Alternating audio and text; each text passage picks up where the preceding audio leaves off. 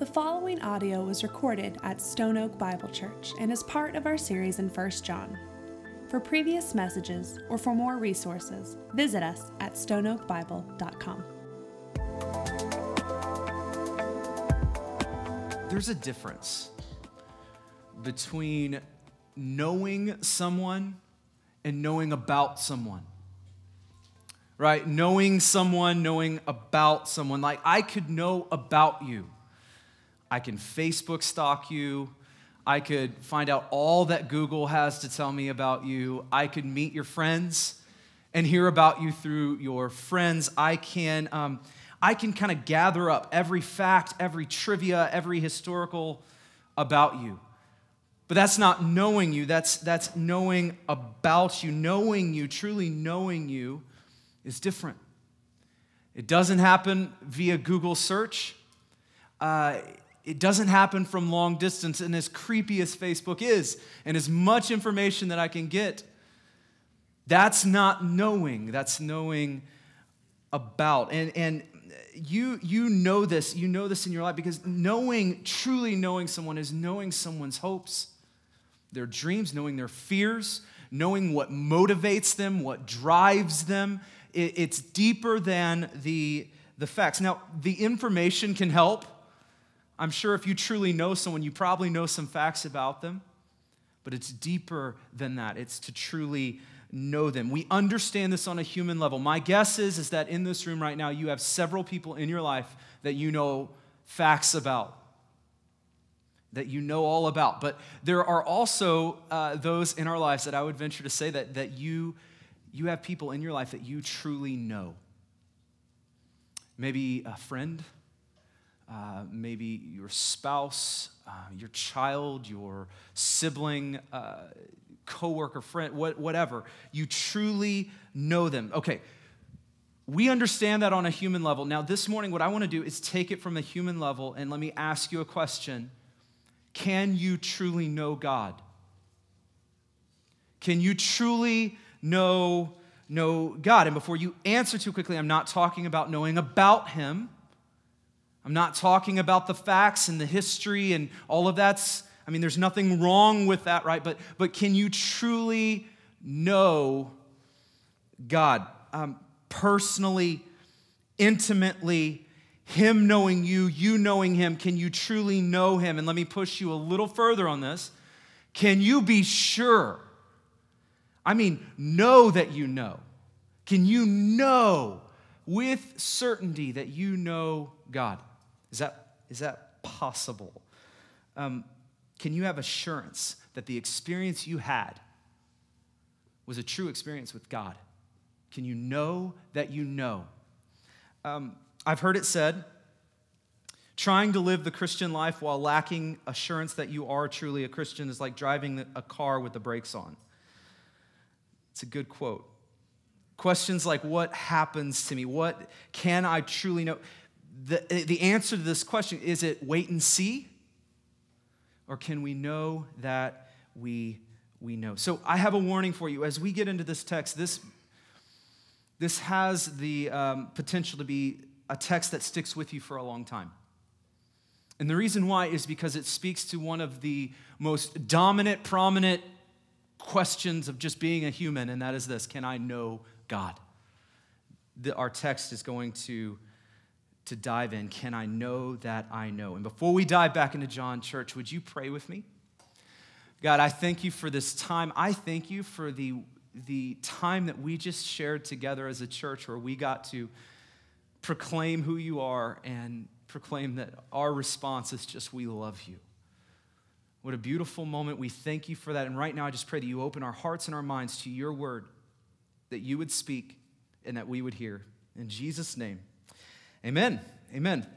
All right, 1 John, chapter 2, let's pick it up in verse 3. It says, and by this we know that we have come to know him, if we keep his commandments. So by this we know that we have come to know him, if we keep his commandments. So we're going to camp here for just a moment. We're going to drill down, because everything that we're going to talk about kind of stems off of this verse. By this we have We know that we have come to know him. That's a little bit confusing language, is it not? I mean, it's like we see that we have come to see. It's confusing. So what's happening there? What's happening here? So if you're new with us, I'm just going to apologize up front. I don't typically geek out and show my nerdy side. This isn't, no, I want to warn you, apologize in advance for what is about to happen to you. How many are English people here? Like grammar, English majors? More than I thought. Okay, that's not bad. So for if you're not sure, if I were to say we're going to diagram a sentence together, how many would get excited? All right. So for 5 of us, this is going to be awesome. But for the rest of you who are more normal, I'm in that camp. So for the rest of you, I beg you, follow me. This is going to be important because it's going to help us understand what's happening here. So originally, I told you, I warned you, the New Testament was written in Greek. And Greek is a lot like English in the sense that our verbs have tenses, and so does Greek. So tenses as in past tense, I ran.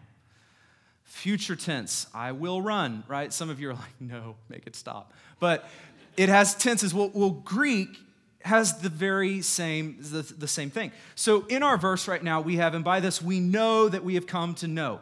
The 2 knows, I want to talk about them just for a moment because the 2 knows in this sentence are 2 different tenses. It's important to see this. So the first know is an easy one. It's present tense. We know what that means. It's like saying, I know. I am currently knowing. I know right now. I am assured. I am confident. I know. I am currently knowing. Follow me? That's present tense. Our second know is a little different. Our second know is what's called a perfect tense. Hang on. A perfect tense is a past action that has ongoing, continual results. So something that has already happened, but has continual, ongoing results. And so let's, for a moment, pull those together then. So what it's saying is we know today, we are assured today, we are currently assured that we have already come to know him fully. Does that make sense? So we know today, we have assurance today that we have come to know him. All right, thus concludes my geekiness. Now you can buckle back in. We're ready? But the reason I bring this up is because John, in this letter, in this verse specifically, is writing this. He's talking to a group of Christians. He's talking to a church. And what he's saying is, here's how you can have confidence. Here's how you can know today. Here is how you can have assurance today that you have come to know God completely. Here is how you know today that you truly know. That makes sense? Here's how you know that you know that you know. So John says, and by this we know that we have come to know him if we keep his commandments. And so how? Well, he says, by this we know. So by what? How do we know? What's he talking about? By this. John says, if we keep his commandments, we will know that we know. So the question has to be, what is he talking about?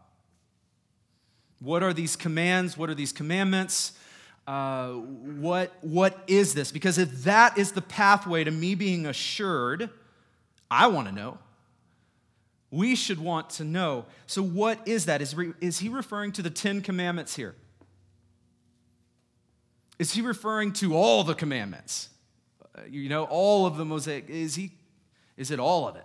Or is this some kind of vague reference to, everything that God said, do that? Is that what he's talking about? What is, if that's what he's talking about, that's a daunting statement, by the way, but what is he talking about here? Well, fortunately, we're not left to guess for very long. We're not left to guess because, get this, the word command or commands or commandment or commandments is used 14 times in 1 John. 14 times. This is a small letter, so that's significant. 12 of those 14 times, 12 of them, John is referring to one thing when he says commands or commandment or commands. One thing. He's referring to one thing, and that is this. He's explicitly referring to Jesus' command for his followers to love one another. He's explicitly talking about the command that church, that you love one another. That's explicitly referenced that. The other two times, so I said 12 of the times, well, the other two times just so happen to be the ones that we just read in our text this morning. And although it's not explicitly stated right here in our verses, in verse 3 through 6, the context, though, does tell us.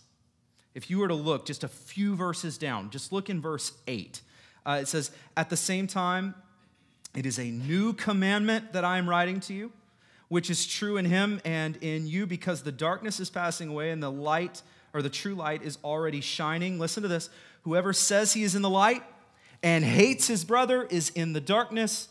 Whoever loves his brother abides in the light, and in him there is no cause for stumbling." So he says, this new commandment, love your brother. Love your brother. Let's look in a few more. John, the Gospel of John, same writer here in chapter 13. And you don't have to turn here. I'm going to put it up on the screen for us. It says, "A new commandment I give you." John is telling us the words of Jesus here. "A new commandment I give to you, that you love one another. Just as I have loved you, you also are to love one another. By this, all people will know that you are my disciples, if, again, you have love for one another." A new commandment, that you love one another. And get this, as you do this, the whole world is going to know that you're my followers if they see the way you love each other. The whole world is going to know that you're mine by the way you love one another. This is the commandment, and it is profoundly simple, but it would have profound impacts if we did this, if we lived this. Because too often, the church is not exactly known for that. Too often, people outside of the church look into the church and they say, I don't really want to get involved in that because I see the way that, I know I'm bashing on Facebook today, and I apologize for that, but I've seen the way you treat each other on Facebook. You know? We're not known for that too often, but Jesus says, no, I have a new commandment for you, that you love one another, and the world will know that you are mine when you love one another. So back to our text in 1 John, it says, "And by this, we know that we have come to know him, if we keep his commandments." By this, Christian, your love for one another is the resounding evidence that you know that you know. By this, Christian, if you love your brother and sister, you can have assurance today that you know that you know. In other words, the Bible says your love for one another is the evidence to the world that you are his, right? What we just read. Your love for one another is the evidence to the world that you are his. But here in 1 John, he says, your love for one another is the evidence to yourself that you are his. The evidence to yourself that both you and the world can draw assurance on the fact by your love for one another. So, I want to hit the pause button. I would miss the mark as your pastor if I didn't stop and clarify something. Our verse says, "And by this we know that we have come to know him." It does not say, "And by this we have come to know him." Okay? Go ahead and put that up. This is a big distinction. And by this we know that we have come to know him, not by this we have come to know him. This is huge because your obedience to his commands, your obedience, your ability to love each other is not what gets you salvation. Your obedience, nothing you do, it's not what earns you salvation. In other words, your obedience does not make you a Christian. And your disobedience does not make you not a Christian. Your salvation was never something you earned. It was never something that you contributed to. And therefore, it's not contingent upon you to obey. If it were, none of us would be saved. If it were, Jesus would not have had to do what he did. If it were, there would be no need for grace. I mean, think about it. In just a few verses earlier, in 1 John, just a few verses earlier, in verse 8, it says, if we say we have no sin, we deceive ourselves and the truth is not in us. So spoiler alert, you're going to miss it. You're going to fail to obey. You will. But your God is rich in mercy. So our text, the reason I say this, is our text today is not telling us the way that we earn salvation. Our text today is telling us how we can walk in daily assurance of the salvation we have. It's a big difference. It's a big difference. Our text is not telling us how to become a Christian. Our text is telling us how we can walk in assurance that we are a Christian. There's a big, big difference there. You are saved by grace through faith in Jesus Christ alone. That God so loved you that he sent his son to die for you, to pay your debt, to give you life, to give you his perfection, so that, church, that when you stand before God, you stand before him perfect through Jesus Christ. Perfect through Jesus Christ. Not only that, you've been given the ability to have a real relationship with God. You've been indwelled by the Spirit of God, empowered, strengthened, and sealed forever. Sealed forever. Nothing can change that. Again, you don't have to turn here, but same guy again. We're looking at John this morning in his gospel in verse 10. Listen to Jesus' words. My sheep hear my voice, and I know them, and they follow me. I give them eternal life, and they will never perish, and no one will snatch them out of my hand.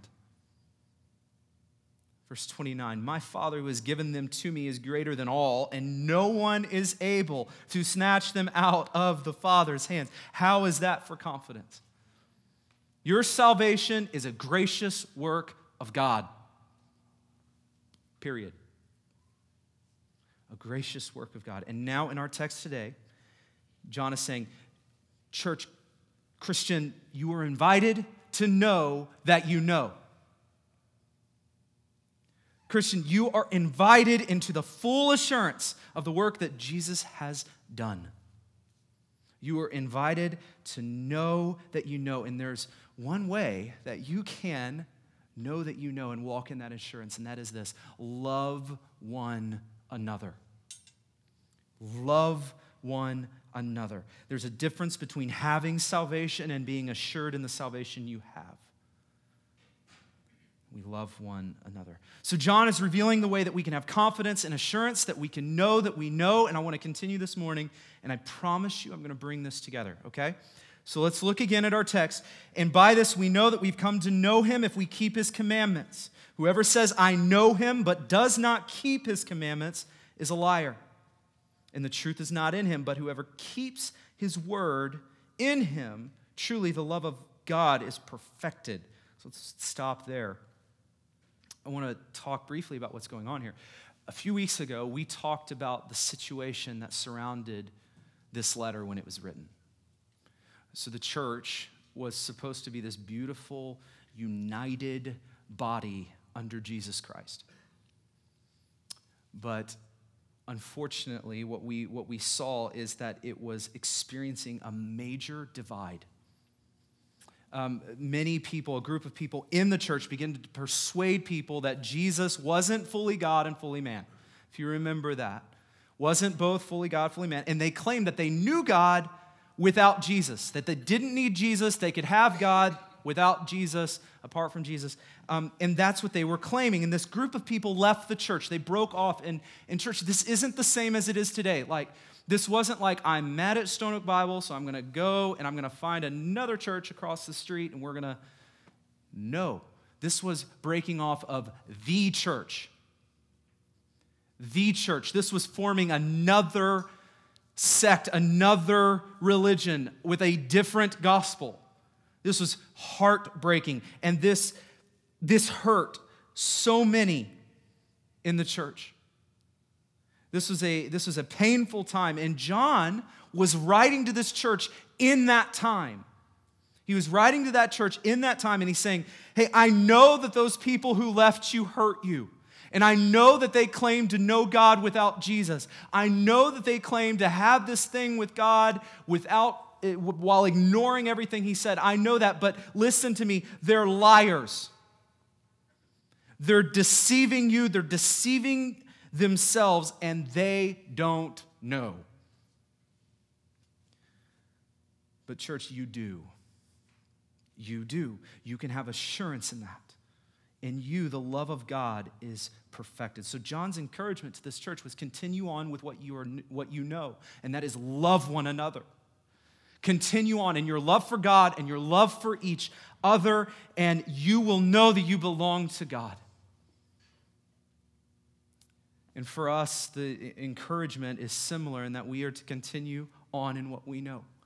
Continue loving God and loving others, and by this we walk in the assurance that we belong to Him.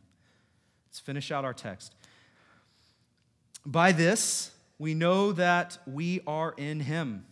Whoever says he abides in Him ought to walk in the same way in which He walked. And so, again, John restates it. He says, by this, by the way we love one another, by the way we follow the command of Jesus, by this we know that we know that we know Him. I want to kind of double down on something this morning that I think is important. There are two things in this text that I want every one of us to walk out of here with. So if your mind has been kind of wondering, I know it happens, bring it back, because I want us all to walk out with these two things. These two things. And if we do, I'm just going to give them both away. We're going to walk through them here in a little bit. Number one, we can know God. And number two, we can know that we know God. Let me walk through this. First, we can know Him. Everyone in this room, everyone who hears my voice, listen, you can know God. You can know Him. Not just know about Him, you can know Him. Jesus died to make that possible. And before we rush past that fact, it sounds so simple, but how incredible is that? That the God, the creator of all things, the Holy One, the powerful One, the perfect One, He did not have to make Himself known to you. He did not have to tell us about Him. He did not have to open Himself up at all to you. He didn't have to. You know Him only because He chose to tell you about Himself. You know Him only because He revealed Himself to you. He did not have to do that. He did not have to send Jesus into this world. He didn't have to give you this. I mean, holding your Bible, that is the very Word of God written to you. He did not have to reveal Himself. He did not have to make Himself known. Church, He did, so that you can know Him. He told you about who He is. He told you about His plan for you through His Word. He shows you His beauty through all the things that you enjoy in this life and all of creation. My wife and I just got back from an amazing camping trip where we were literally in a field right by Enchanted Rock of like bluebonnets and like picturesque. That is the beauty of God's craftsmanship. He didn't have to show us that. He did not have to show us that. He didn't have to show us Himself in the flesh through Jesus Christ. He did not have to do that. But church, our God is knowable. He speaks, He listens, our God cares, and we are invited to know Him this morning. We are invited to know Him. And if you're here and you don't know Him, if you're here and you know facts about Him, but that's where it ends. If you're here and you could maybe get some trivia right, you know some history, but you don't know him. Listen, he didn't only reveal himself to you so that you can win Bible trivia. He revealed himself to you so that you can know him. And so that you can know that you know him. So do you know him?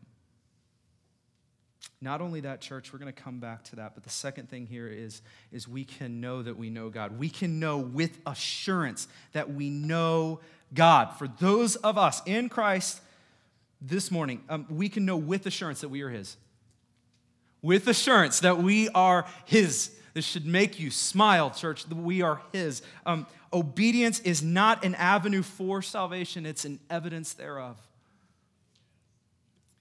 Let me give you two examples that I hope will bring this home. One is a little ridiculous, so you'll have to forgive me. I want you to imagine something with me. I want you to picture there's a tree outside. Okay? Just a tree right outside. And I want you to imagine that we have an apple. We walked outside to that tree, and we took that apple, and we walked over, and we just shoved it up into the branches. We shoved it up there to where it stuck. Maybe we had like a stapler, and we stapled that thing up. And we step back, and we look at our tree. Is that an apple tree? I mean, it has branches with apples. Isn't that the definition of an apple tree? Of course not. Of course not. Shoving an apple into a tree does not make it an apple tree. In the same way, shoving obedience into your life does not make us a Christian. However, rewind, let's imagine this. We were to go outside and we were to see the tree with an apple, with no staples, no tape, not just shoved up, but hanging off of that tree. As we step back and we look at that tree, is that an apple tree? Absolutely. How can you know? Because apple trees produce apples. They grow apples. So when you look at that branch and you see the apple, you know that's an apple tree. The same is true for a Christian. The same is true for a Christian. If you were to look over at one of your proverbial branches and you notice this little fruit dangling off with no staples, no tape, just this fruit hanging off, dangling off of your branch, you can know with complete assurance that you are his, that you are an apple tree. If you can look over and see what the Spirit of God has done in you, producing fruit, if you can look over and see fruit, church, you're an apple tree. You're an apple tree. And you should be assured of this. The way to salvation is Christ alone, but assurance of that salvation is found when we look over and we see that fruit. I want to give you one more example. This one's a real life example. I have a great friend, longtime friend, growing up. He was born into a great home, Christian home. Had parents that loved him, taught him about Jesus. He came to faith at a really young age. And things are awesome. He's a great guy. Great guy. Well, something interesting happened to him when he got into late high school, early college. For the first time in his life, he began to struggle with something. Doubt. Like heavy doubt. I mean, just it hit him. He would go through times when he felt like he would lose his salvation. I mean, it would just hit him hard. He would go through then good days and good weeks, and he'd think he would be okay. He would go through weeks and months of sometimes this spiritual drought in his life. This time where there was always this, like, he just couldn't get his act together. He didn't feel it. He felt so disconnected from God. He felt guilt because of certain things and sins in his life. And in these moments and in these months, he would question whether or not he was a Christian. And I remember through this time, so often he would come to me and tell me that he rededicated his life, that he became a Christian, and then next month he became a Christian, and then next month, and it was this constant ongoing battle in his life. And you don't have to raise your hand this morning, but have you been there? Have you been there? Have you ever caught yourself feeling as though your salvation in Christ is tied to the way you feel about your salvation in Christ? That's where he was. For my friend, for anyone in here who has ever felt like this, for anyone who may be feeling like that right now, although his assurance was up and down, although the way he felt about himself changed, although it was up, down, up, down, up, down, let me assure you, church, that his salvation was never up, down, up, down, up, down. Ever. Because our salvation is not tied to our assurance thereof. Our salvation, hear me, is not tied to the way we feel about it. Our salvation is not tied to the fact that we think we're killing it right now. Oh, I'm doing good. It's not tied to the way that we feel about it. And for those of you who are in Christ, Christian, you are secure in Christ even when you don't feel like it. And John is looking at this church in this letter, and he's inviting them to walk in the assurance that they already have, or the salvation that they already have. And church, in the same way, for those of you who are in Christ this morning, you are invited into the assurance of the salvation that you already have. And so I want to dive in and just for the moments we have left, get kind of practical with this. Look around. None of you did it. Look around. The pathway towards your confidence is found in loving the people that you just looked at.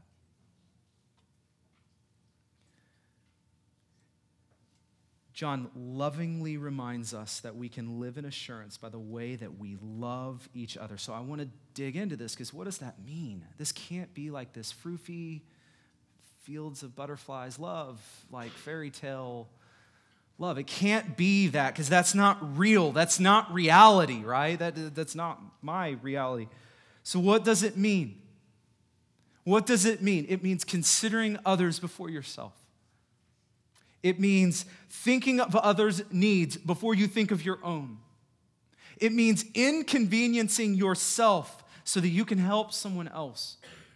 It means that we stop slandering each other and that we start seeing the best or assuming the best in each other, that we love one another. A good way to sum it up, I wish we had time to really dive in, but Galatians 5 tells us about this fruit of the Spirit. All of that fruit, the love, joy, peace, patience, kindness, goodness, gentleness, faithfulness, self-control, all of that fruit is meant to be lived together. And so if we do those things, if we love one another in that way, we look over and we see fruit. We see fruit, that is our assurance being evident in the fruit that we see. Here's the reality. The more and more that we focus inward, the more and more that we try to fix ourselves by drilling in and looking in, the more self-centered and self-focused that we become. Let me put it this way. The more and more we look for assurance in ourselves, the less of it we find. But the more you turn your affection toward God and toward others, the more you look out, the more and more you grow in your faith, the more and more you mature in your assurance that you are His. The path toward growth in the faith, the path toward growing in your confidence and your assurance is found when you look outside of yourself. This turns everything on its head, because if you're here and you're struggling right now, if you're here and if you're honest, you are in a place of doubt, going home and drilling down and trying to find that inner peace inside of yourself and trying to find it all in yourself, you're not going to find what you're looking for. You are not going to find what you're looking for, because the key in the moments of doubt is to turn and to focus outward. to focus on God and to focus on those around us. And in doing so, your faith will grow. Your assurance of the relationship that you have with God is going to grow. In doing so, let me put it like this: you're going to know that you know. You're going to be able to know that you know. The key to assurance in the salvation you already have is found when you look out and you love those that are around you. When we do this, we proclaim to the world that we are His, remember? By this, they're going to know. So when we do this, we proclaim to the world, we are His. And when we do this, we proclaim to ourselves, we are His. When we do this, we proclaim to the world, we proclaim to ourselves that we are His.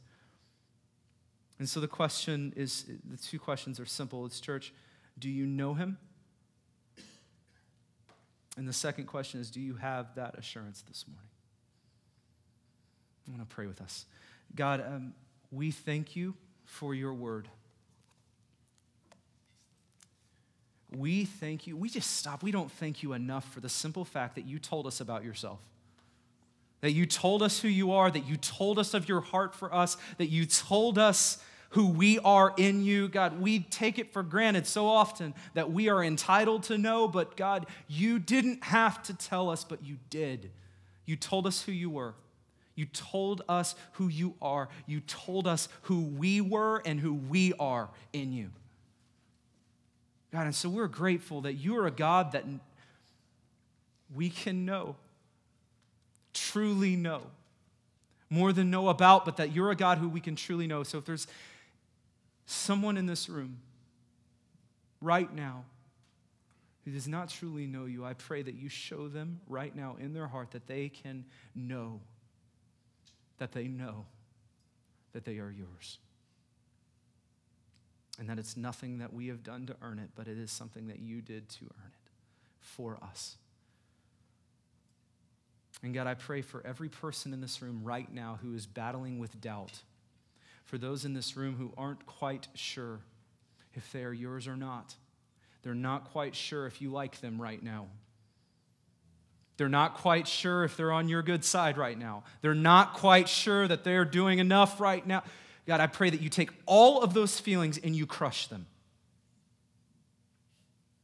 Because the work of Jesus was enough. And now we are enough through his work, and we can know you, and we can know that we know. And so, Father, I pray that right now you equip us with your Spirit to be able to walk in love with each other.